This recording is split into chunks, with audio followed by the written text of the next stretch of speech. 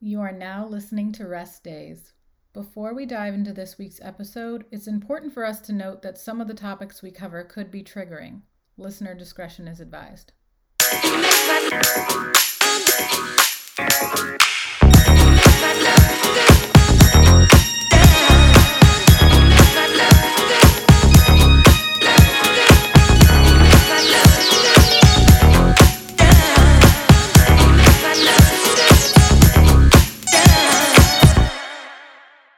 Hello and welcome back to Rest Days. I am one of your lovely hosts, Lauren Lavelle, and I'm here with my co-host, Maria Sylvester Terry. I almost called you Terry.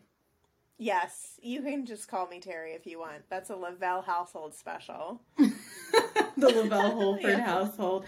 And we are back with the Wrecking Ball episode, if you will, the pendulum episode. But before we jump into that, we're getting to our Patreon that's growing. Our little Patreon community is getting just a little bit bigger every episode, and I'm really excited about it, especially because we're headed towards our unofficial costume party.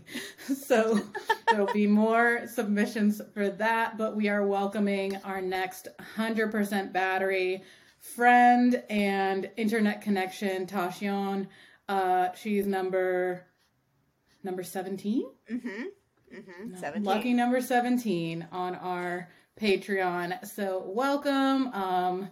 Little spirit fingers for everyone else who's been joining and, engaging in the content over there.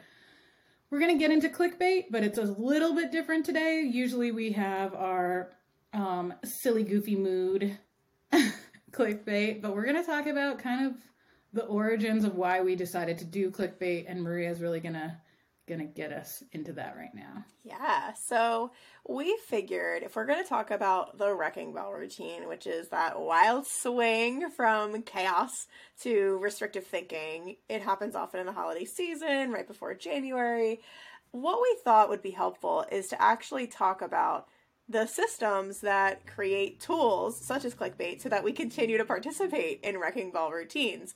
Part of living in the Wrecking Ball routine is playing into the system that we need to start over. We need to fix ourselves. We need to show up with urgency to be better, faster, thinner, stronger, etc. And clickbait is what encourages us to literally click, buy, and participate in that economy. So today we're going to set aside some time to actually talk through clickbait and how it affects us as consumers, as well as content creators. Lauren and I both create content for you out there on the interwebs, TikTok, Instagram. We have newsletters. Lauren has a membership option that you can join. We are constantly creating content, and clickbait affects us as creators too. So yeah, we'll jump into it. We'll first just kind of talk through consumers. Lauren, what would you say is the OG clickbait? Like, what's the first clickbait you think you could have ever seen? And it obviously wasn't on the internet. It was it wasn't a click. It wasn't a click then, definitely. It was, what comes to mind? Sock 'em boppers. But like really intense commercials, especially around the holidays. I have a December birthday, so it wasn't just like Christmas we were looking for. It was also my birthday, so intense advertising around that time. But I really just think about like the flood of commercials we honestly get around the holidays. That's the number one thing when I think of it, because I get it. It's a high consumerism time, but the jingles stuck with me. Like, oh yeah, more fun than a pillow fight. Yeah, I was going to ask us. Blow them up. Put your hands inside. I was going to ask, could you complete the jingle for us? I don't want to, but like, no, we don't have to. You could. You could. That's clickbait that sticks with you. I think for me, it's a cross between the like being young and reading magazines. I remember we had a magazine drive in school. My grandmother was like, you can pick any magazine you want, and I picked 17 magazine. And I was not 17. I was like, 13 or 12. And she canceled the check because she's like, I don't want you reading that. And I look back and I thought that was a bit much. However, she probably knew there'd be some clickbait in there, right? In some capacity. And I remember those 2-page spreads in magazines where it was like all the little tiny pictures of the things that you needed to buy. And it had the price, the location, the brand name, the colors.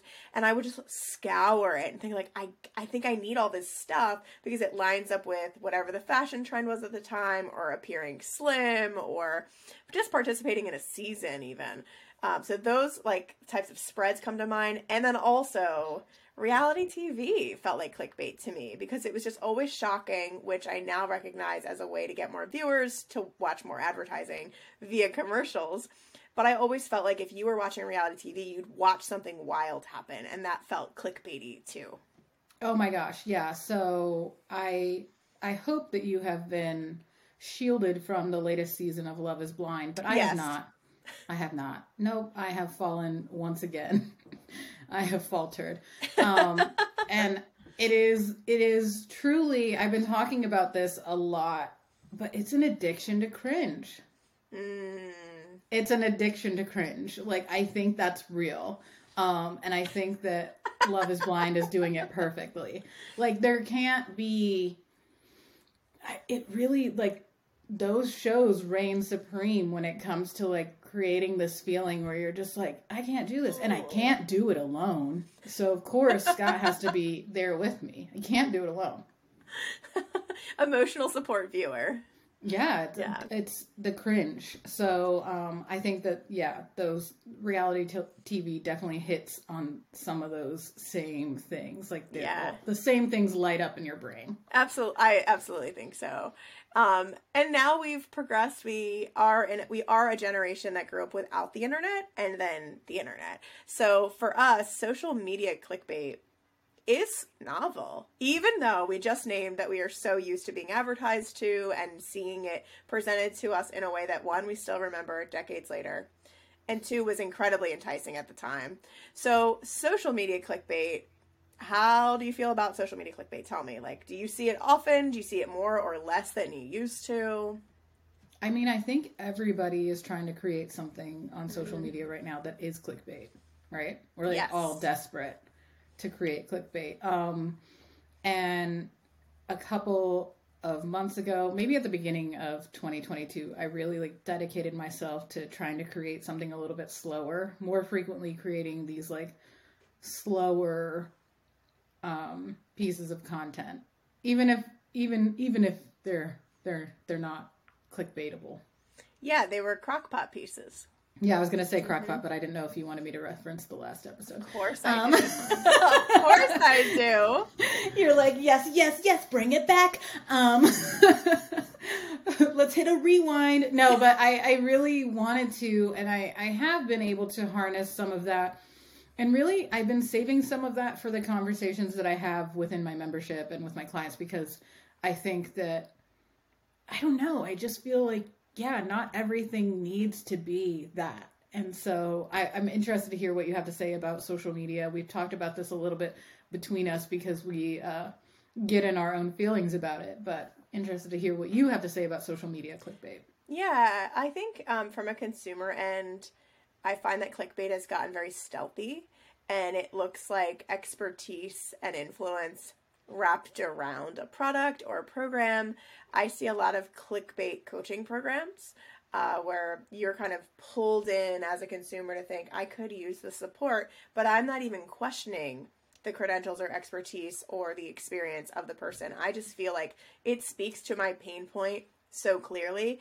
I would be lost without this thing. And y'all, you weren't even aware you had that problem until the solution was presented to you.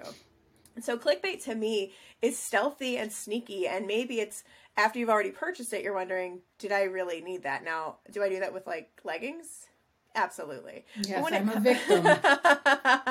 But when it comes to products, programs, things that come behind someone saying, I will help you do what I did, to me, I struggle. I struggle there the most. Like the celery juice, the raw carrot salad, those types of things that they became viral clickbait content. And by talking about it, you played into the system of making it big and making it seem important. And often I just wish we could look at the clickbait, these like Beachbody type programs or whatever they are. You got 6 weeks, join my team. Why isn't that obviously clickbait to us? I think because it hits a nerve. And clickbait to me, not only is it stealthy, but it's also pervasive. And it gets you on a level when you're not even really paying attention. It gets you when you're distracted, right? You're on the app. Oh, you're scrolling. You're scrolling. Right. You're scrolling right along. Someone tells you something about yourself, and I think that's why TikTok has been so. TikTok just lights up those parts of your brain because it creates an entire interface made for you. Even if you're really like you have one toe into like this interest, it will drag you kicking and screaming into it, and you're like, I actually know everything about the royals now because I watched one Princess Diana TikTok and I liked it and I made a horrible mistake and now I can't come back from it. So I think that like you said, it's stealthy because it's constant. It's constant. Yes, so it blends in. Mm-hmm. It just feels like it's a part of everything else. That's what gets people really tripped up, because then they're comparing themselves to things, to other people, to products they don't have, or this would make me better. It just feeds that endless pit of insecurity that we have. It makes it bigger. Did you know that I fell victim to clickbait recently? No. Did you know? Are you well? Are you well? Are you okay? I'm recovered because I returned the item. Wait, it was a purchase. Tell me more. I bought a Dyson because I thought I was that girl. And then I got it home and I took it out and we charged it. And then I went to put my hand on the Dyson and turned it on. And I realized that it was the model that you had to hold down the thing to vacuum. Oh no, we're not doing that. And I was like, how can I be that girl with a hand so distracted? Right? Like, and people were responding to my like negative comments with like, it's not that hard to hold it down. I'm like, okay, but it seems like a flawed design. They're like, you could buy another piece that holds it down. Okay, but why did I spend $500 on a vacuum to buy another piece? And so I definitely was had by Dyson. Not going to be a future sponsor of this show. And I returned it, and I got something else. Good for you. Good job. But I think that is like, when we talk about the subliminal stuff, we see people doing their 5 to 9 before their 9 to 5, and they're just like jamming along with their sexy, sleek little vacuum, and I'm like, oh my God, I want that. And I did want it, and I got it, and I didn't like it. Yeah. Well, and you I'm not too proud. I'm not too proud. I'm proud of you for sharing it. I think it's important for us to name that it doesn't matter how smart of a consumer you want to be or think you are, think you should be. We all fall victim to this. Even just thinking that you need something when you don't really need it, but like thinking that you need it and it's going to make you happy. We all do that. Like you're not less intelligent. You're not a weaker person. Like this is a whole system. And that's why it's such a funny part of our show is naming how silly some of these things are. Obviously how harmful, how unattainable, how unhelpful, and how we all get got by it. Yeah, we love it. We love it. We do. Now, as a content creator, I do not love what clickbait has done to content on the internet. If you follow me, you know I talk a lot about not being in the middle ground to fence sit, but really being in the middle ground to recognize that your needs are probably not as black and white as the internet makes it seem when it comes to nutrition.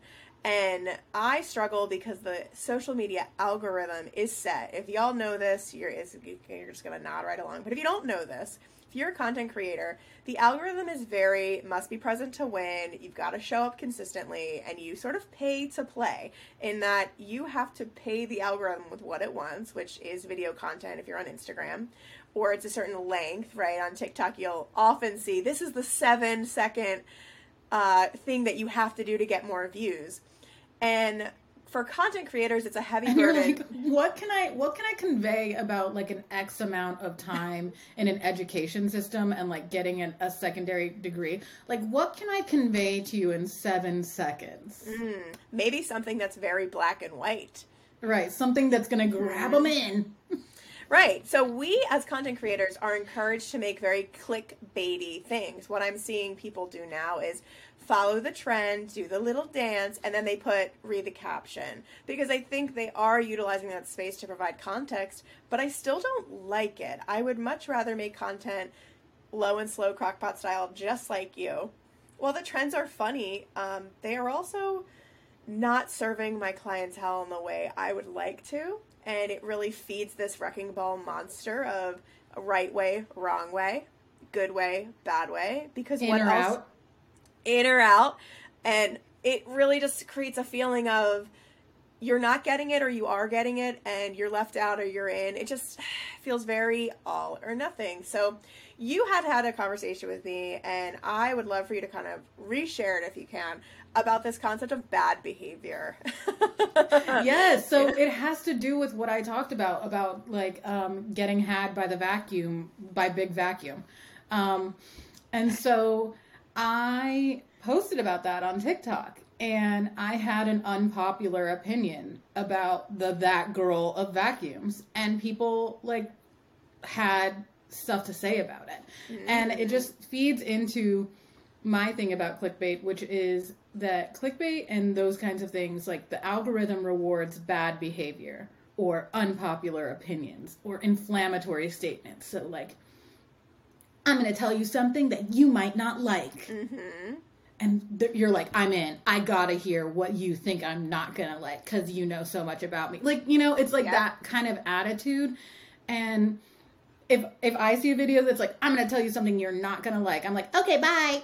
I don't want to hear it because I don't like it. But like, you want to be like that. But just like you said, it's too far gone where you're like, yeah, I'm already in it. It's so easy to just like watch. It's only 15 seconds or it's only 7 seconds. Mm-hmm. I'm just going to watch this.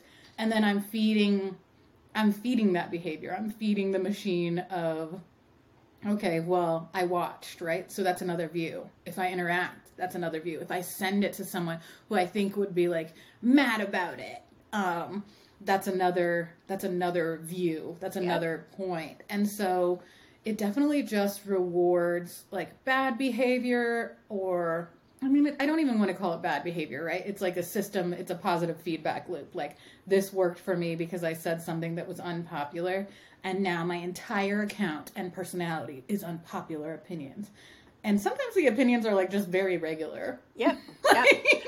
And it's the positioning of your opinion as off the wall, potentially wrong, countercultural.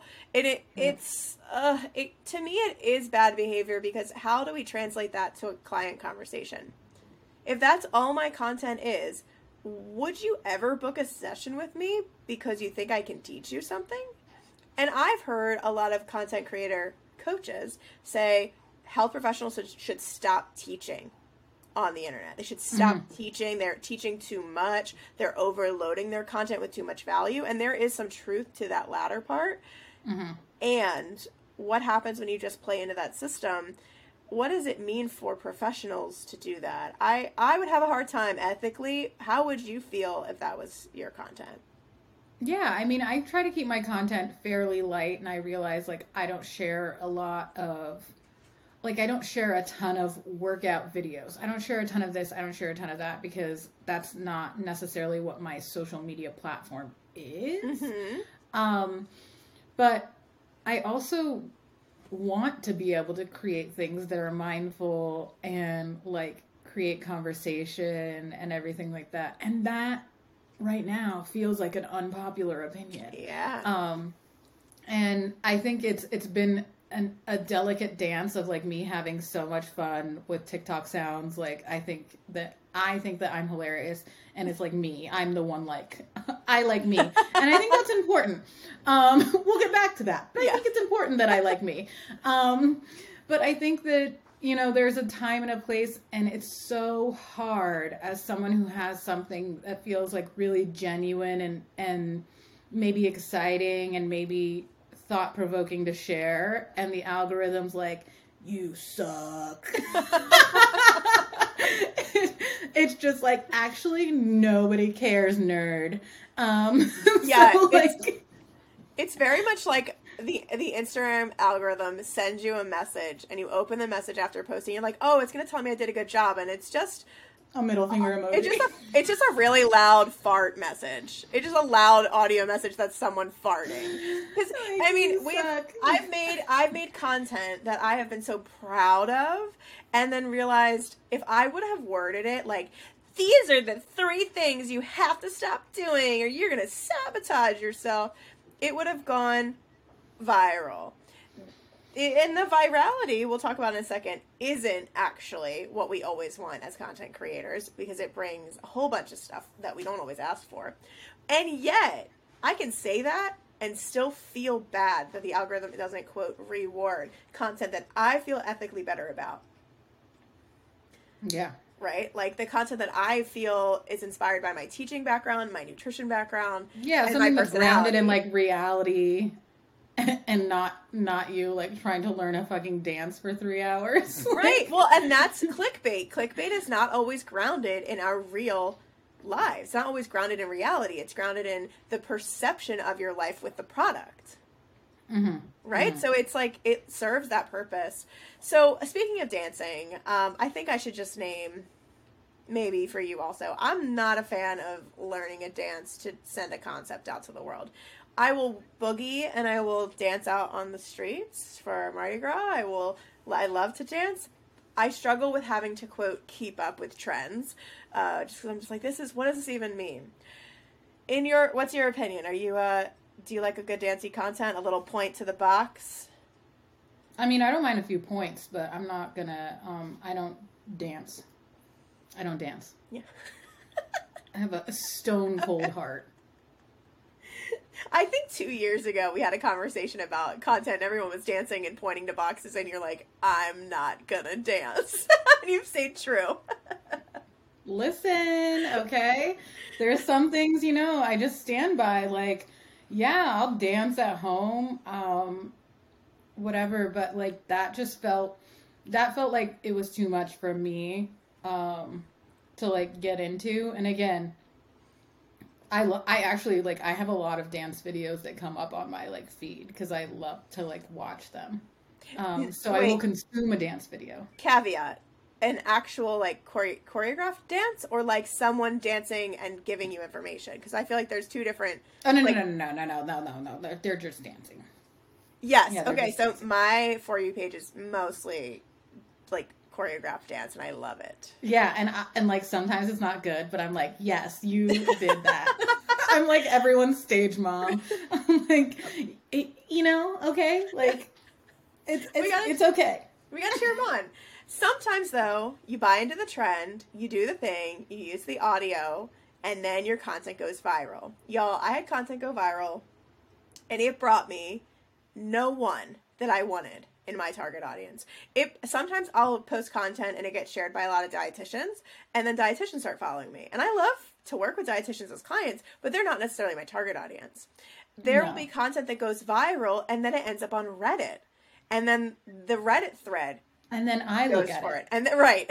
And so thinking about how we don't always attract the audience we want when we buy into, I need to get views. Views don't mean engagement. It just means someone has watched it. It could mean that they're scrolling through the audio to find a video that, like, oh, I could replicate that. And they're just going video after video. It could mean that they're sitting on a toilet and they left their phone open. That's a probably more realistic possibility. Or it's the person watching their own video over and over and over again, because we all do that. We love to watch our own stuff. I was just thinking about how you saying that it ends up on Reddit, like, really captures, like, the duality of my personality, right? Like, I start, and I am on TikTok, and I am consuming on TikTok, but then, like, the introverted troll of me is, like, also consuming Reddit. I'm like, yes. Give me all that trash. Well, like, Reddit is your home then. Sometimes people bring the hermited Reddit trash vibe to your Instagram account when they don't like what they see or hear. Oh, yeah. True. Right? True. So you are a troll that knows where you live, and that's on Reddit. there are, I think, instances where people complain about all the, quote, haters they get. It's like, well, let's look at your hashtags, and let's look at your tone, and let's look at the way that you're delivering content. Yes, it's going viral, but it's bringing you all the wrong people, and all the people you are complaining about having to reply to. Yeah, the going viral, in my opinion, is like terrifying. Sounds terrifying. I don't think I've ever considered myself having anything viral, but it's terrifying. Do you remember when I had the donuts post? Probably. Krispy Kreme was giving out donuts if you got vaccinated. Yeah. Y'all, I got 10K that day. And I was really close to begin with, but it ended up being like 11 maybe by the time it was all over, 10.5. And I couldn't even enjoy that sort of, you know, content creator moment of like, I did it. And that's when swipe up was a thing. So you like earned the right, if you will. And it was so painful. I was voice messaging people who were copying my post, putting it on their pages. They had hundreds of thousands of followers and saying, attack this person, in fewer words, attack this person because she doesn't deserve to be practicing nutrition. All because I talked about social determinants of health and how one donut versus like people getting vaccinated, like you can't even compare the two. And was addressing healthism. And I had the worst time. I highly do not recommend. It was 0 out of 10. Down. It was 2 thumbs down. Yes, Roger and Ebert, right? That's what it is. 2 thumbs down. Ebert and Roper. Who is that? Who are the people? It's all actually. It's all 17 names. No, because somebody died. Go on. Keep Oh, going. you're right. One of them died. Okay, great. So at any rate, I would love, if you are a content creator and you're listening to this, to consider your drive to participate in the algorithm and how much of it is drawn to the idea of really creating clickbait. Yeah. I mean, you know, I used that Negroni sound and I loved it and I don't care. Right, but that's not necessarily, it doesn't necessarily have to be clickbait because it's trending. I think if your content is lacking nuance intentionally over and over and over again, you're participating in that wrecking ball. And that's what we're really going to get into today. Oh, yes. I can't stop thinking about the Miley Cyrus things. Yeah. Oh, God, yeah. It really is my face on Miley Cyrus's body swinging on the wrecking ball. That's what I think of every time. Miley Cyrus is a Sagittarius, so it's my face. Okay, bye. Oh, okay, bye. As a sensitive, too, I'll just be quiet right now. Moving right along. So we're going to talk about what generally is the wrecking ball routine. Lauren, what's your definition, if you could give it one? Oh, yeah. I think it's the big leap from one to the other. So I think of it as like trying to have your foot at one side and then on the other side and then on one side and then on the other side. And it gets exhausting. Like you cannot keep going back and forth like that. You can't. Nope. It's like playing 2 characters in a play. Right? And like you're running backstage to change and then you do your line and then you go and you run backstage to change and then you run back onto your line. And I mean, we can literally bring it back to TikTok. Like when you're trying to like switch the angle to play multiple characters, you're like, and it's all me. That's how it feels. It's like exhausting. Yeah. You're like the director and both the characters. And the camera person. And the audience and the hecklers. You're all of them. You're every single one of them. Every single one of them. So, okay, see how the clickbait is connected? Y'all, we were not making that up. I would say same definition, and I think I see it more with the holidays than I do, say, like April or May. I see it often this time of year. We're dipping our toes into celebrations and treats and delightful things that we talked about on the podcast already. And then how do I make up for it? Well, what could be more of a wrecking ball than literally like pulling that whole thing back, celebrating New Year's Eve? For a lot of people, that means drinking more, partying, being up later, maybe being elsewhere. And then at the stroke of midnight, your life is going to change, right? Because you're in the new year, new you. Mm-hmm. So that is the ultimate wrecking ball. It's the ultimate ball drop, isn't it? Yeah. Right. Yeah. Happy New Year. So we're going to go through this episode sort of similarly to how we did last week. So last week we talked about crock-pot season and creating routines that feel low and slow. They're adaptable to the season. We talked through things from food to skincare. We really covered a lot. So what did, y'all, obvious content warning here, because we're about to talk about our wrecking ball routines. So that might bring up some tougher times for you, might bring back some memories or just some unwanted feelings. So just being aware of that. As we think about food, Lauren, did you have a food wrecking ball routine? Is it a wrecking ball if you go from one bad decision to another? Oh my God, it's more, what is that, puddle jumping? Yeah, it was almost like one of those, like, the ding, ding, ding, ding. Yes, it is. Or it's parkour, right? Which is like jumping on walls and off of the energy was just transferred to, like, another bad choice. Yes. I like the Clinkies. That's exactly what that is. They have a name, and someone will tell us. Yes. I'm not looking it up. Not me. But yeah, so that's how I felt about my own experience. It was like, again, back to the clickbait. It was a clickbait situation, right? It was like, what's in, whether it's like low carb or like a Whole30 or like, you know, you can only be a good person if you like don't eat beans, which like, you know, drag me to hell. You're right. But drag me all the way to hell. And so I think that was really more of my style for the years that I was engaging in that. I did not give myself many breaks in between. It was more like a skirt, just kidding, GPS rerouting, and go on to the next like biggest clickbait situation. And I think that led me to a lot of different, like, to understanding a lot of those different things now. I'm outside of it, but like in the case of most people who have experience like trying to get their body to be smaller or conform, you just like get to know all of these things very intimately, and sometimes it's hard to forget. Yeah, oh sure. I think I was, if we're not surprised here, the opposite of that. Oh, no, not surprising. I doubled down. So if I found something, it was clean eating, and I was doubling down. Now, if I couldn't hold the routine anymore, I would go full into the opposite direction, into like rigatonis and my parents' favorite ricotta cheese cookies.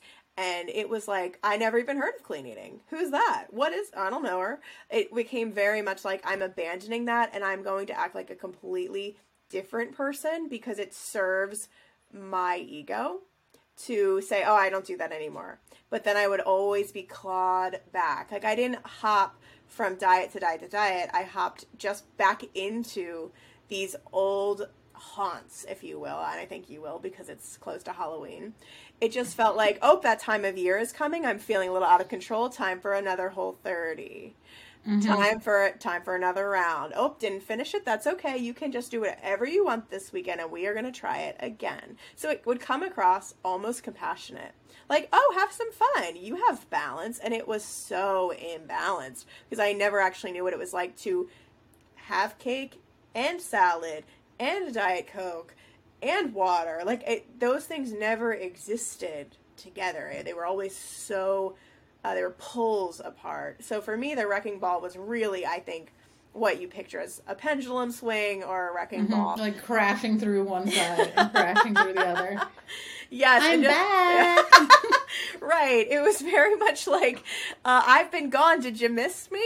That's how it would feel. And it kind of was like that with running. And we'll get into movement, right? So for me, it was like, I'm a runner and now I don't do anything. I'm a runner and now I don't do anything.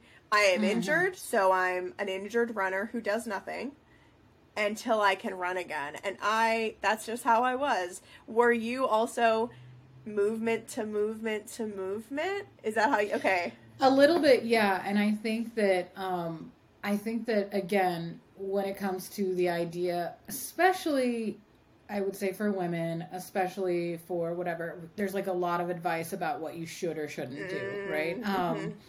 Like, we're not diving into the disordered behaviors of like gym bro culture, but like those behaviors are not necessarily the same. Yeah. And so, like, if you're fat, you have to do cardio. Like, you can't lift weights. Because why would you do that? You can't. You're not supposed to be bulkier. You're supposed to be getting smaller. So I think the pursuit of that, and, like, part of me believes that that's what happened with the Pilates craze that's happening right now. I love Pilates. I love mat Pilates. I love reformer Pilates. I've never done Megaformer or like the big, like the really like, you know, popular group fitness ones. Yeah. I've done like classic reformer Pilates, but I love it. I think it's great. I think it's wonderful. I think it has a lot of ways to be an accessible form of movement that could build a lot of strength. But like a couple of people co-signed that you're gonna get the toned body of your dreams. You're not getting toned because you're not doing Pilates. And it's like, okay. And I teach bar, so like, you know, that's really like not, you know, I'm really saying something because both of those birds of a feather.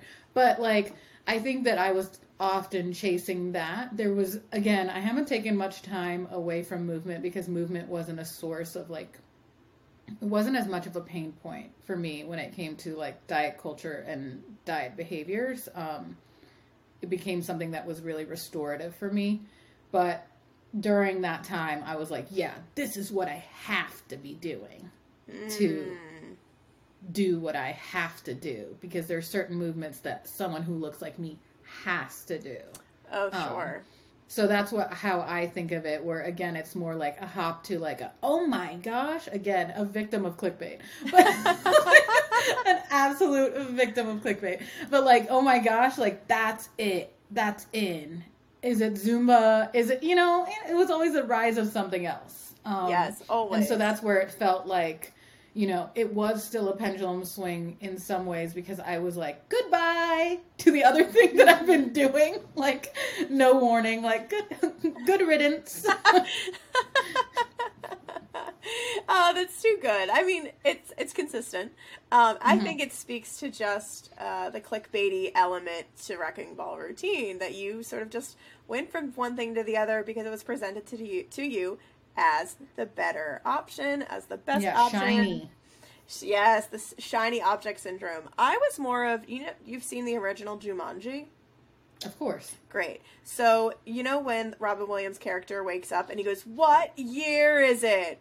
Mm-hmm. That's me waking up like 6 years after everyone stopped running and started doing weightlifting.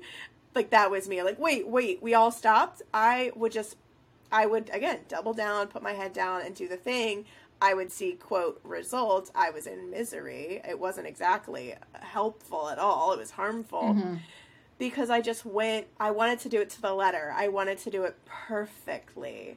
Yeah. So the idea of me hopping from one thing to the other that was terrifying to me, because it would mean that I wasn't getting perfect at something. I was getting okay at all of these many different things. And yet maybe that would have helped me realize there were other things to do with my body than cardio. Oh, I was chasing the high. I was chasing the high. For sure. Like, I was chasing those feelings of like superiority for doing the workout that was superior. Like, was chasing that feeling. And so it's always so, interesting to me to think of you as a runner, because I think I've known you in several forms now. Mm-hmm. As a partially runner, but also as a yoga person, and then now as you are someone who is a sturdy girl who lifts weights and runs. Yeah. And does yoga. And dances. Oh, and dances. Yeah. What about the dancing? I think I really found my flow after, after the months in the pandemic of just like, I don't want to run because it's so hot in New Orleans. That summer was really brutal during the first summer of the pandemic. And I started to just find my way and break up with the idea that I have to do anything so perfectly. That I could just be mediocre at a few things I love, instead of forcing myself to follow one protocol. Or worse, follow a protocol that absolutely was not serving me. Yeah, absolutely. Like, did I really need to go to 5 CrossFit classes a week? Did I love it? I really enjoyed the community. I love the movements. But it made me feel awful. I never recovered. Tired. And then I would live on the leaderboard. I would live on it. Like, how's my score? How am I keeping up? Am I getting better? Did someone in class do better than me? And what are they doing that's different? How can I get better?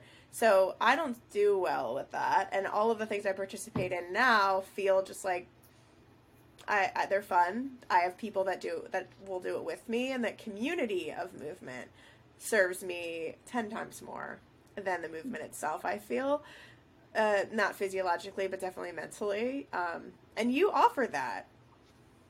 Yeah, I think that what I'm hearing you say is like you allowed these things to be like part of your story instead of entirely your identity. Exactly. Yes, exactly. Like, you run, but you're not necessarily a runner. Like, you do yoga, but you're like not a yogi. Like all the things that like when you're in that space take over your identity, right? Like you introduce yourself as someone who is keto and is a runner. You're like, oh, wow, okay, I learned 2 things about you, but it sounds like they're pretty important because you put them right up front. So I think that, like, unraveling your identity from that, which, again, a lot of these things, well, so many of these things, all of these things are built off this framework of white supremacy and ableism and healthism, that like we do wrap our identities up in how we move and how often we move and how well and how perfect and how much we move. So I think that unraveling that can be, number one, very difficult because the system is set up for us not to do so. And also really like, what now? Who am I? I have a reel about your behaviors are not your identities. And that I have someone who follows me who works in behavioral research, and it said, like, if you can get someone to learn that and practice that, that's one of the most important things you can wrap your head around, that your behaviors are not your identity. And what I'll also say is, about maybe 20 minutes ago, you said trying to make your body smaller or conform.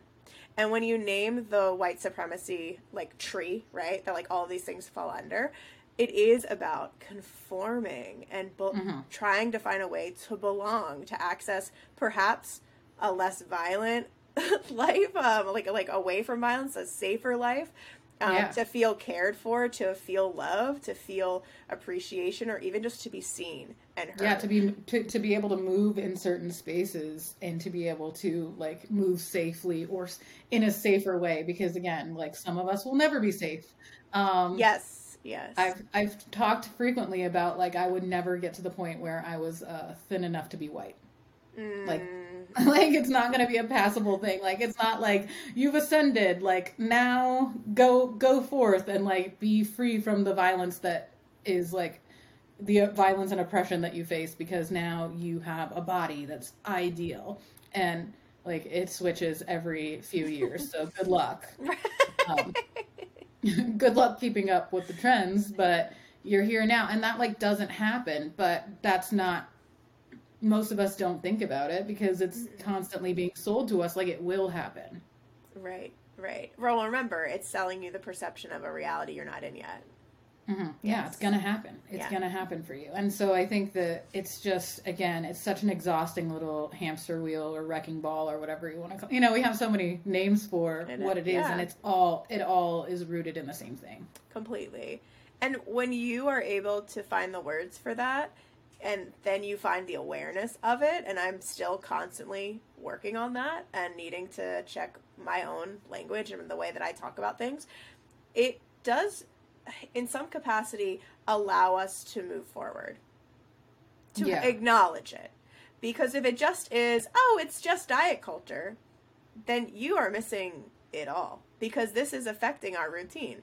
This is affecting our communications with others, or the way we do or do not choose movement, the way we do or do not choose self-care. Is clearly the way we perceive other people, or put our own like shit on other people, because that's our shit, you know? So you think about something like unconscious body bias, right? Like when you start to tune in and just be a little bit more aware, yeah, it's an ugly truth. And you're going to be able to speak to yourself with more honesty and authenticity and integrity than when we consistently buy into clickbait over and over and over again, whether it's routine or another program or a product. You know, I think that this conversation would be completely unrooted. It would be just floating out into space without acknowledging the roots of what's actually happening. Yeah, absolutely. Yeah. And it'll continue happening. Yes. We're getting into it. Yeah, so expect more of it. So there are a couple other elements of routine we talked about, and I have no idea what Lauren's about to say. We haven't really talked about this. We don't rehearse we these. do not. This is not a rehearsal. This is just recording. So there are other elements of routine like skincare, sleep, and self-care elements. Why don't you are the skincare girly now? You're the skincare girly. I'm like running full speed to try to catch up. Wait. You're slug queen. You're doing all the things. I know. I'm trying because it's like a necessity at this point. So I think that that's also important to acknowledge. Yeah. I think that also goes back to our point, right? Like if you never really had to deal with that. Like if you never had a breakout, or if your skin if you never got a rash, or you never had sensitive skin, you don't know how to take care of your skin because you didn't learn. And now you're 31 almost. And just like learning things that work for you and learning how to deal with the skin that you have right now, which is different than the skin you had 10 years ago, Yep. which will be different than the skin you have 10 years from now. And also, in my case, like literally like 10 weeks from now, my skin is going to be significantly different. But I think that that's something too, where maybe I feel a little bit behind or have the perception that I'm behind. And one time I asked you that. One time I was like, do you have a skincare routine? And you were like, yes, I do. And I'm loyal to it. And I was like, oh. And that came out of necessity because I had perfect skin, if you will, quote, perfect. That's what I was always told. Perfect skin, Riri. That's what I was always told. My mom always reminded me because she had horrible cystic hormonal acne that was so painful. She was on medications for it. And she still has it. I mean, she's like post-menopause, y'all. Like still has acne. And what is so interesting is I kind of never thought it was going to be a problem. I was going to cleanse, I was going to moisturize, and I was going to move on. And I had to create a routine because I did not know what was happening to my skin when I went to grad school. Something changed. And the materials I was using or the processes I had no longer served me. So it's funny, you feel like you're behind. I also felt like I was dropped into a world I had no idea how to handle. And who do I look to? Well, now I'm getting ads for it if I'm searching for it. So here's the clickbait again. I think for me, when I think of wrecking ball routine and skincare, I think of those times where I tell you I'm so loyal, and I am. And then there are times where I'm like 3 days in a row, I go to bed with my makeup on and it is a total F it. Like, this is so, ugh. And then how about this? I do the same thing we do with food. So someone might say, oh, well, if I eat this, I'm going to gain weight. I will guilt myself and I will say, if I don't do my skincare routine tomorrow, my hormonal acne is going to be worse tomorrow. And it's not always rooted in anything but intense fear of having something like a really painful patch or something. So that's what my wrecking ball routine looks like with skincare. It's super all or nothing. You're lazy if you don't do it. You're going to mess up and you're going to lose the skin situation you have going. And it's almost like waiting for the other shoe to drop.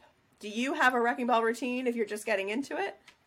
No. So here's how I've been, microdosing self-care, if you will.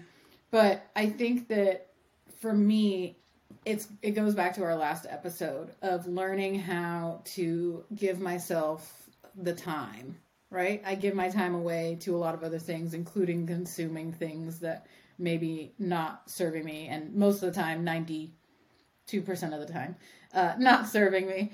And so even last night when I was so tired, I got my fill of cringe from Love is Blind. I was like, nom, nom, nom, nom, nom, time to go to bed.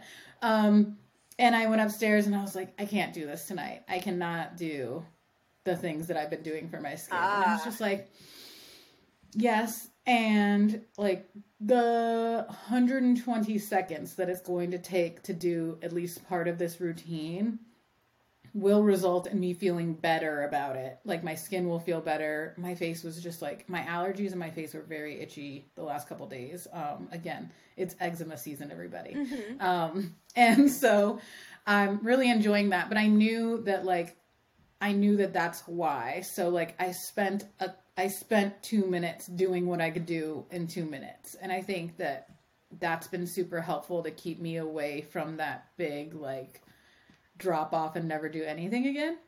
And so the really slow, like, whatever happens after this, but I did the 2 things that I came in here to do. I love has that. been preventing that swing. Not that I'm not that person who engages in that kind of stuff, but I'm trying to use like a little bit of grace and a little bit of kindness to inch my way forward away from that kind of lifestyle. Yeah, I think that is ultimately what allows you to be consistent and feel like you have a habit. So, of course, the Wrecking Ball routine is not a habit unless it is the thing you keep doing over and over again.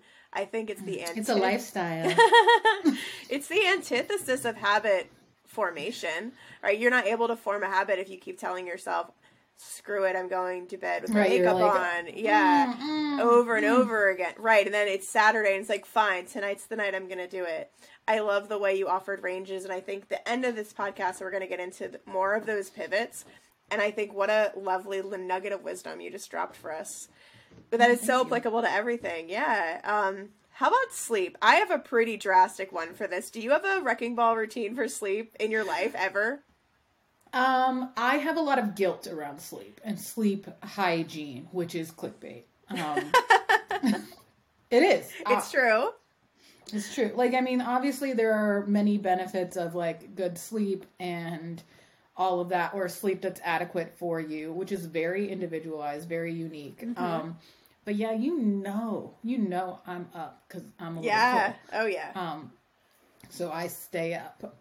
And I have a lot of guilt around the fact that, like, the idea that we've been sold, like, productive people get up at 5, right? Mm-hmm. I'm like, girl, I can't be getting up at 5 because I'm going to bed at 1:30. And that's not what productive, good, participating, successful people do. They don't go to bed at 1:30. Correct. You need to look a little bit more like an early Puritan, and I need you waking up before the sun to do your good Christian duties. No naps. No naps. Those are of the devil.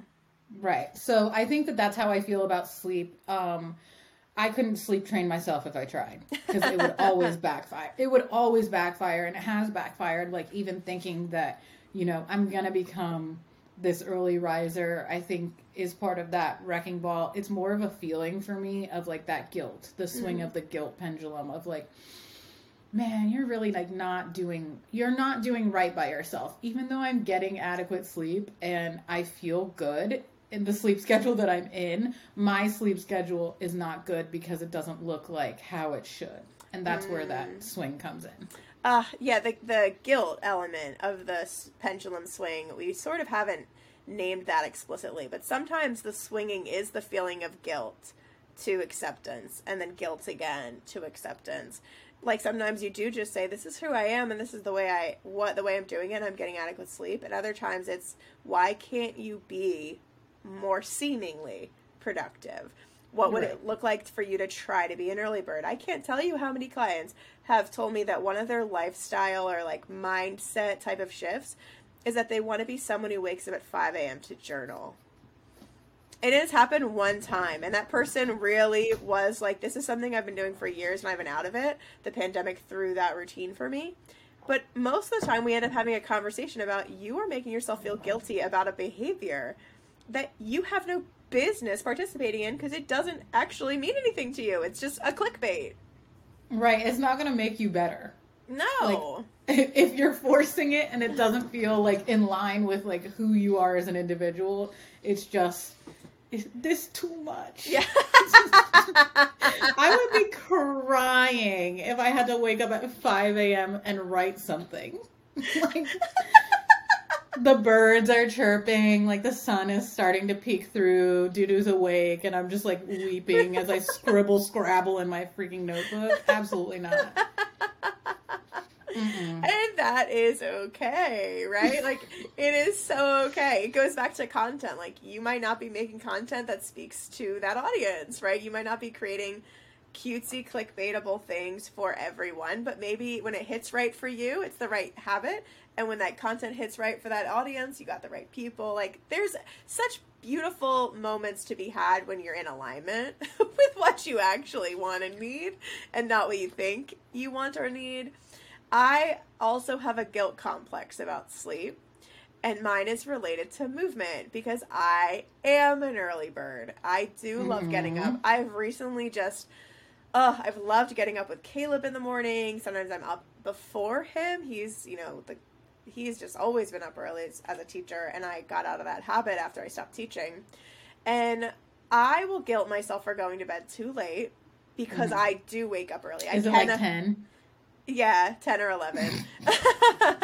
Yeah, like, if I'm staying up till 12, I need to go to confession. That's how bad I feel. Like, I need to speak to a priest. Just kidding. But it feels so grave of a mistake because my body does not like to sleep in. Maybe if I'm just out until 2 or 4 in the morning, which sometimes, once a year in New Orleans, that might happen for me. And I still won't sleep past 9 or 10. I'll need a nap. Right.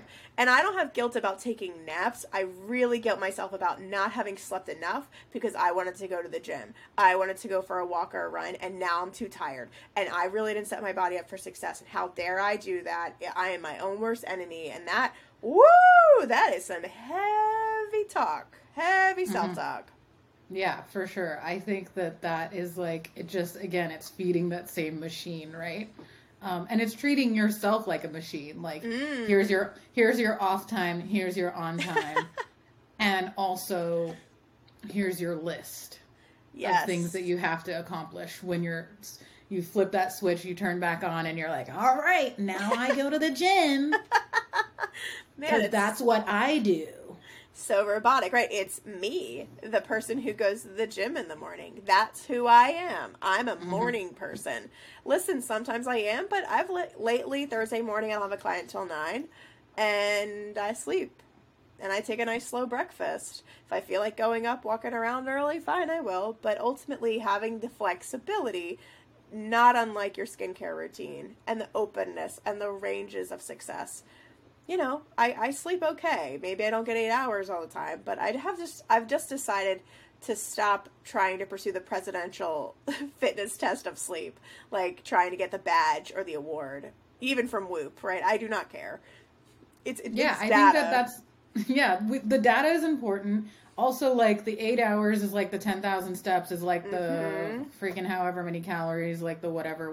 Yes. Those numbers are just made up. Yes, right. And they came from somewhere, but they came from so many different data points from so many different people, and this was what the machine spit out after collecting individual stories. So the individualism is like erased, and we got 8 hours.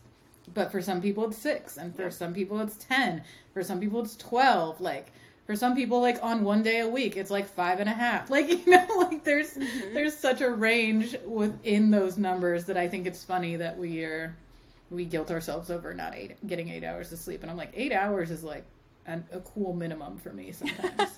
Yeah, and sometimes people have guilt about that. Like, being a person who needs 10 hours of sleep. I've had clients say, like, oh, well, like, I'm pretty bad about that because I need 10 hours of sleep. And I'm thinking, man, I love that for you. So, sounds delicious. Yeah. Is there any other element of a Wrecking Ball routine, maybe related to self-care, that you see that has affected you in some way? Oh, yeah, I got one. Okay, cool. Tell. Money.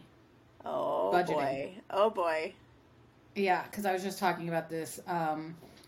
I have been in my life a budget queen, and I stuck to it. And it was my stepping stone out of diet culture, we won't go deep into it, but I went from some numbers to other numbers, and those numbers were money numbers.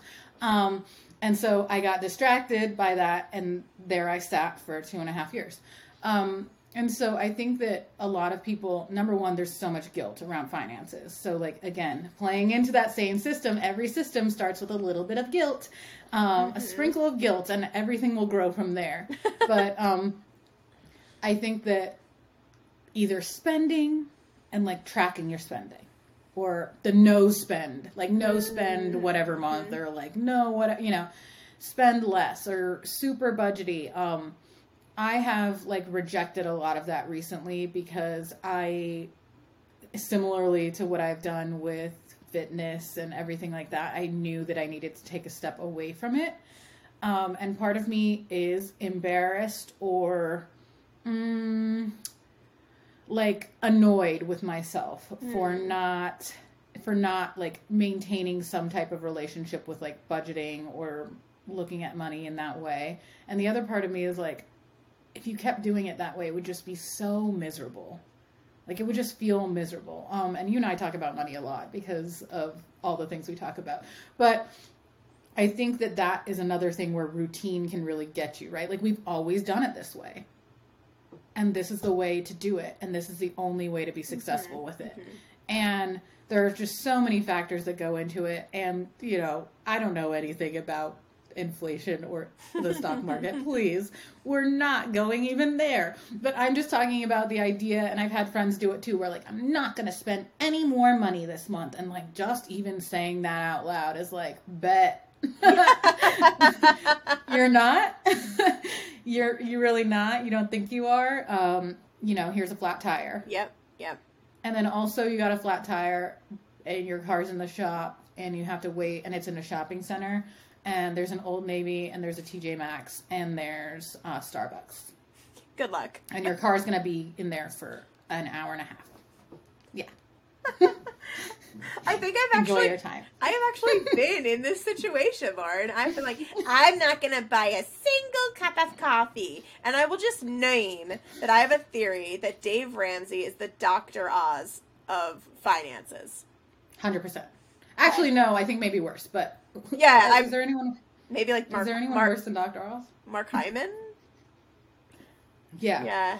I think that he just has the monopoly on it. So that's why. Right. Because there's many doctors. There's many doctors. Yes, he's the guru, right? I've gotten books for Christmas from family. It's like, this would be a great way to get rid of your debt. And it's all or nothing around money. It's put all your cash in envelopes. And guess what?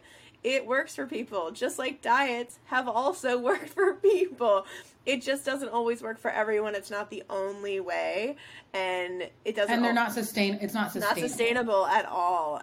I've been that person. Like, I'm not going to spend any money. I'm going to walk from South Street in Philadelphia all the way to Drexel Center City. And I'm going to pass 14 coffee shops and 2 Wawas, and I'm not gonna stop and buy anything, even though I might need a snack later. And like, becomes this whole thing of like, there were definitely times when I could not afford to stop.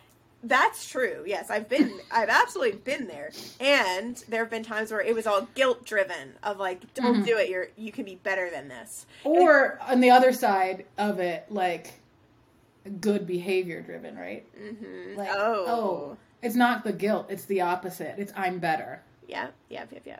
I'm better. I'm all better. Didn't stop. I didn't stop and get a coffee, and if I would have gotten the coffee, it would have been a black coffee, because if you put anything in it, you're not good. Like, girl, don't even go in there. Yeah. Give me a sizzly. Right. Give me sizzly and a pretzel, please. Yeah, it's messy, y'all. You probably didn't think we were going to talk about money. It is, the Wrecking Ball routine is also a money thing. I absolutely couldn't agree more. Yeah, I know. We can talk about money more later, but like, that's definitely one that came up recently when I was talking to like been doing like a lot of financial things and like learning about business things and all of that. And I'm just like, first of all, sorry to whoever's listening, kind of, but not really. But like, when a white dude starts talking, I'm instantly like on my phone, like, please stop. Like, make it stop quickly. instantly. It's such a rejection. That's a big wrecking ball, right? And I live with one of those. So like sometimes when he starts talking, I'm like, oh my God. But like it's just really, really, really hard for me because of that like routine or whatever, like because of like the systems that are built. And it's like, of course you like this, like you got into it as like the number one player. Like, yes. And it was so obvious that you were going into finance when you were a freshman in college. Like, you were born to do this. And I went to a school that had a business school. Like, my university had a business school. There were not a lot of women in the program. Like, it became like it's not their place. And, so did you find that it was helpful at any capacity to hear from other people? Have you like... Oh, I'm still like mulling over what I want this to look like, but I think that I'm just like openly on this podcast talking about the idea of releasing myself from that kind of stuff, and the fact that like we do get caught up on it, and that's another thing that I personally have been caught up on. I know I'm not alone in that, so definitely I'm with you. My thoughts are with you. Yeah, and even if you heard Lauren say she's been doing some financial stuff and learning about business, if you had a moment where you were like, I need to learn about finances, I need to do it, like, you could, and also maybe you don't, maybe you also have enough information in your noggin, but just like notice the way we create clickbait, that we need it, and it's not even meant to be there. Lauren had no intention of doing that, right? Oh yeah, no. I had a client say I should probably train for a half marathon too. I was like, ooh, you sure about that? Right? I won't be saying that. No. Thank you. I think it's for the best. I won't do that. So I'll share one other random thing related to my wrecking ball routine, which is I will go from being the most hospitable, enthusiastic, supportive yes woman with friends, with events, to you haven't heard from me in 4 days because I am living under a rock, and that rock is my roof, and I am not coming outside. I won't go outside for hours, days. Like, I will just be recovering from being a super yes woman. And that is such a wrecking ball for me. I really would prefer a balance of introvert and extrovert time. I'm a super extrovert, and so I think that comes... And I'm also very much a helper. I don't like to say no to helping people. And that's why this show works, because I'm an introvert and I'm not going to help you. Yes, welcome to the inner workings of our friendship.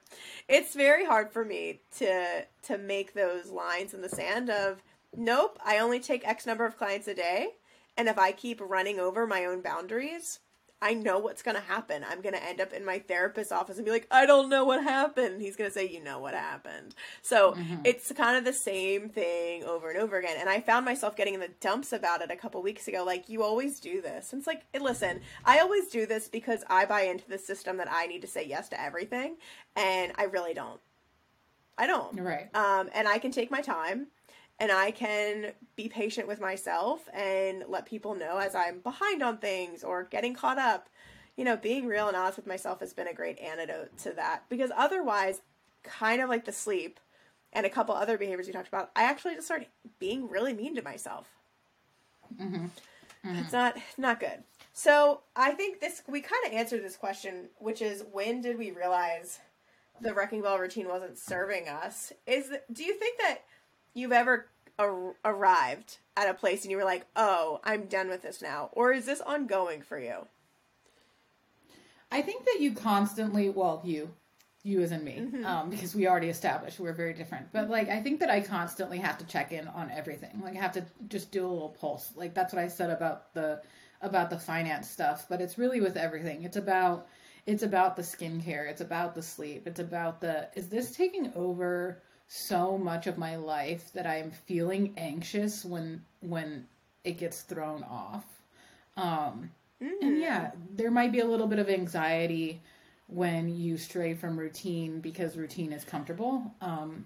But it's not where you get that like anger, you get a little ragey or you get a little mean. And so I think that's how I check on everything, where I'm just like, what happens if I didn't? And we talked about this a little bit. What happens if our tracker battery dies? Sometimes I wear this on my wrist and it's been dead for 2 days. And I'm like, oops. And that's how I know that it's okay for me to continue engaging with that kind of data. Because if I was like, like I need to plug this in and I'm like trying to do a workout with like something plugged in and it's a whole situation, like then I know that this is controlling me more than I'm using it as a tool. So I think that when do you realize it's not serving you? You can slow down the pendulum, or you can like start walking away from the next clickbaity thing in my situation, right? Where like you'll see the next big thing coming out and then you can see it because you're outside of it and you're like, okay, but till when? The superfoods, you know, like it, that's the perfect example. But like, you're like, okay, like, you know, let's let celery have her moment. And, you know, she'll be left in the dust with like everything else, with like goji berries or whatever it was. I don't know, like, and all those other things that were going to change your life. So I think that when you step off of that wrecking ball ride a little bit, you're less likely to want to get back on. And even if you do get back on, you know it's possible to get off. So I think that's important too. Like sometimes there's a moment where you do get back on and start having those feelings and start engaging in that swing. And just maybe knowing that there's people waiting for you who will be there when you're not on it anymore is like prime. Yeah, I love that that's how you ended it, because that's really where my realization is in other people's perception of me, people that I love, people that love me and know me. I think about a time when I was at my wit's end with a career, my teaching career, my admin career, and my grandmother looked at me across the table and she goes, "You just don't seem happy anymore." And I had been playing happy to everybody, but she saw right through it. And it made me so well up with tears, and I just was so sick to my stomach about, like, I think this is happening. I think I'm losing myself. If you're someone who you don't even know you're on a ride, you're just like, no, this is my life. And every once in a while, you just completely fall flat on your face and you pick up your old wrecking ball routine again, because that's the only one you know. You'll welcome. Hello, I'm here. I'm with you. And one thing that has been super grounding and helpful for me is knowing which friends and family members will be unafraid to tell me, I think you're doing it. I think you're doing that thing where you sell yourself short and you buy into a routine that is not serving you, or you're not acting the way you usually do. You actually haven't been taking care of yourself. Just want to check in on you. And I have loved that. And not to say you have to rely on other people, but to not be afraid of your community reaching out to support you. Because that is often how I get off the wrecking ball routine roller coaster, is someone grabbing my hand and walking me off the ride. Like, have you ever been at a carnival and the ride scared you and you had to get off and they stopped? You've done enough. You've done enough. You're good. Yes, that's been me. They're like, this person's screaming, let's get her off the ride. So, you know, you're like, I thought I was having fun. That is my life. So, yeah, the tilt-a-whirl as like a 4-year-old apparently didn't go over well. Yes. You know, so giving yourself the option to know what's your out and what are your exit strategies, and what's your tell? I love that, of like, yeah, mine are like the red flags. It's like, turn back now, turn back now. Okay. Like, and that's really like where those feelings start coming up, where you are like, okay, I kind of know what my red flags are. And I know when they're going to happen because I'm stressed out. Yeah. Or because I'm going somewhere or because whatever. So they're going to start, like, those things are going to start seeming extra shiny and extra appealing in times of need, right? Like, they're just going to be like, yes, get me on. I'm ready to ride, baby. And you're like, oh, wait, hold on. Hold on a second here. Yes, I think that's a beautiful pivot, is to start noticing where in your life and when in your life you fall for the wrecking ball routine. And when you're going to have a little bit more all or nothing thinking going. It's usually a period of stress. Maybe it is the holiday season, which is why we're bringing this up now, is start getting your eyes on yourself, eyes on your lifestyle right now, eyes on your job, on your family life. Are you getting the red flags now? And what can you do to slow down the pace and reevaluate?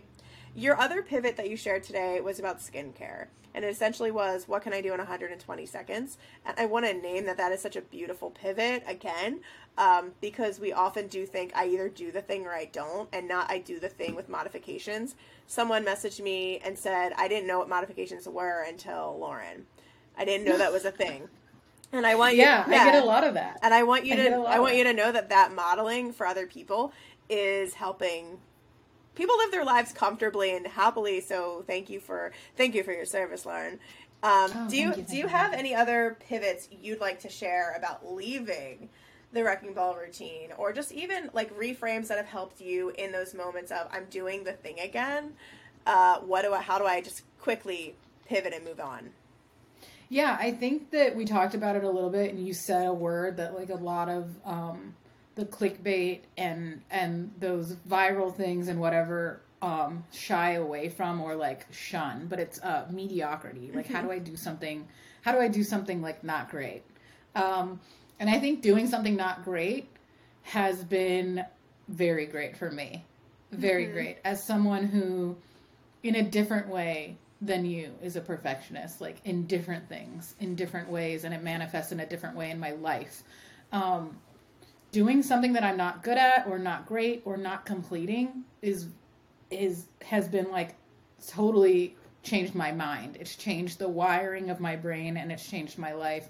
It's changed my relationships. It's changed everything for me. So doing 2 minutes worth of skincare instead of like a whole, like my 10-minute thing with the binaural beats playing, like, please, it really happens. But like then also the same thing, it's like how I apply it to my membership. It's like, well, if you don't want to do it, like, don't. Yep.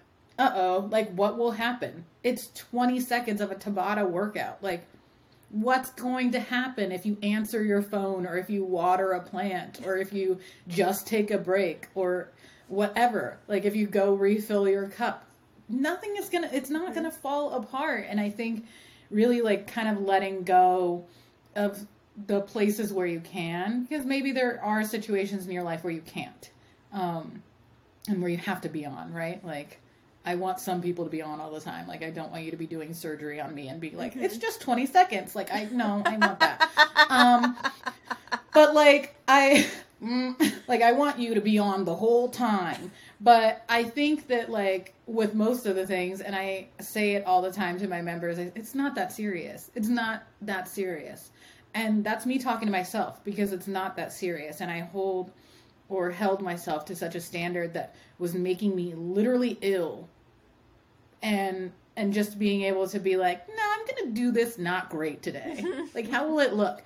How will it look if Scott asked me to go on a walk and I'm like, yeah, but I'm not doing our whole loop. Like, I won't do it. Just already know I'm not feeling up to it. I'm not going to do it. I'm not making any promises. And then sometimes I'm like, I feel well enough. Let's do it. And then most times I'm like, no, I said I wasn't going to do it. Like, let's head home. Without the idea that like, oh, we didn't accomplish anything because it didn't get the whole loop wasn't finished. Right. Thank you for sharing that. I think that gives a lot of freeing feelings around routine. Be mediocre. Absolutely. Why not? Give yourself the opportunity to just breathe in who you are today. And that might be a mediocre version of, the employee, hopefully not the surgeon, but maybe it's even like it's not a great partner day. It's not a great friend day. Like, you're a little bit detached from society today. My pivots are for the people that thrive on structure or think they thrive on structure. In my gym, I work with a lot of clients that really feel like they don't know nutrition without tracking. Even if it's never really caused disordered eating, they just feel like, how am I supposed to know? Like, but how do I know? And I think offering yourself a different form of structure, I don't know what that looks like because everyone is different. So this was, a blah offering in some capacity. I can give you a couple ideas, but it might look like, you want to eat 2 to 5 fruits or vegetables in a day, or 1 to 2, because last week you had 0. I always ask clients, what did you do last week? That's the basis. Or for the last month, what have you been doing? Because to say you're going to really keep an eye on your protein at every single meal for every single day next week is bizarro land. That's getting on the ride that takes you to the wrecking ball. Mm-hmm. Like, that is what that is. It's like the ball at Just the carnival tram. that, like, it just, like, throws you out and throws you back in. Do you know that carnival ride as well? That little Yeah, I don't engage in carnivals, but go on. I'm noticing the tension around carnivals. I apologize. You want to talk about control, okay? Like, they put that shit together in a weekend. I'm not here for it. Well, definitely that little, like, ball thing that throws you out. No, I know, yeah. All those things, and the people are like, wee! You're like, Okay, great point. And giving yourself an opportunity to have ranges. And I use the word modulating, too. Maybe you don't go on 5 runs this week. Maybe you go on 1 hard run, 1 long walk, and 2 short, easy runs. Like, why not modulate the whole system? Why not do a 10 out of 10 workout once? And all the rest are 4 and 6 and maybe 8 out of 10. Offering yourself different opportunities to see what success can feel like, other than this is the one way, the only way. Another thing that has been really helpful for me is similar to you. I've just pulled out a little bit more away from urgency. That every task feels like an emergency. Everything on my to-do list needs to be done. It's all equal priority. Writing a to-do list and saying, one of these is the most important and I should do that, and everything else is bonus. And I don't do the one that I starred. But I did one of them, and that felt damn good. Like, it's okay to want structure. It's okay to feel like you need structure. And the structures that are provided to us often feel like the one only way. And spoiler alert, there's many ways to be successful, and there is not just one only way. And you can find a system of success, a system of outcomes and goal setting that works for you. So that's those are my pivots for the Wrecking Ball breakdown. Snaps for you. Yes, very good. So I believe that brings us to the end of our episode about the Wrecking Ball routine. Unless, of course, Lauren, you have something else you'd like to share. No, I feel like we covered so much of it. And again, we can substitute the main topics of whatever we're talking about for anything else and any other feelings that people have, because we might have missed them because we don't experience them, or we haven't, we just didn't think of it. But you can sub out the skincare for whatever, sub out the diet culture for whatever. I think there's a number of ways to apply this in our lives that could be extremely helpful and valuable to just think maybe that's a red flag for me. Right. And I'll name 2 things that we don't participate in. We are not participating in a society as parents, and we don't work for other people. We work for ourselves. So you might be your lifestyle might be so different because you have a job where you actually go to a place and you work as part of a community or an organization. And you might also have children. And I really want to encourage all of us to think about, where does the Wrecking Ball live, even in places we didn't mention today. Yeah, for sure. Here for it. Yeah, amazing. Where can folks find you, Lauren, if they're interested in learning more? Well, they can find all my viral content on Instagram at Lauren Lavelle Fitness. She's doing her thing, and she's rambling just like this. We love it. This. That's why we're here. Yeah. How about you? I'm usually posting 3 times a day, me dancing and pointing on vitamin_re on Instagram. Exclusive dance routines. But in reality, it is just a lot of maybe it's this, or maybe it's that, or maybe. If you could go to my page and just search for keyword, the keyword would be maybe. Yeah, the word cloud. Yeah. It depends and maybe. So that's... People are like... Yeah, they're like, let me just message you a very specific question so I get a very specific answer. So know that I'm here to explore the maybes, and it depends when it comes to nutrition and movement as it feels comfortable to you to participate. You can also sign up for my newsletter. That link is in my Instagram bio for you to get more dedicated content every week if that is up your alley.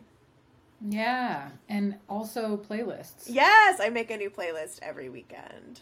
Again, a habit that I could not follow through on. Oh, I just love it. Because I make it for myself anyway. Starting the week with a new playlist is just great to me. I don't know, and now I share it with you. Yeah, we'll make recommendations. All right, and what are we talking about next time? Next time, we are talking about hydration. It is the hydration episode. So we will be going through the what, how, when, where, why. Does coffee count? Does seltzer water count? And also, what's the wrecking ball look like with hydration? We'll get into all of those nitty-gritty details so that you leave feeling like, one, you have a plan. You know what you could do if hydration is a concern for you. And maybe you also leave relieved. I hate saying leave and relieve next to each other, but maybe you end the episode feeling relieved about your hydration because you realize, oh, I'm actually doing a great job. Yeah. We just want that for you. We would love that for you. And on that note, we do love you. Lauren, I love you. Love you very much. And we'll see you next time. We'll see you next Bye. time. Bye.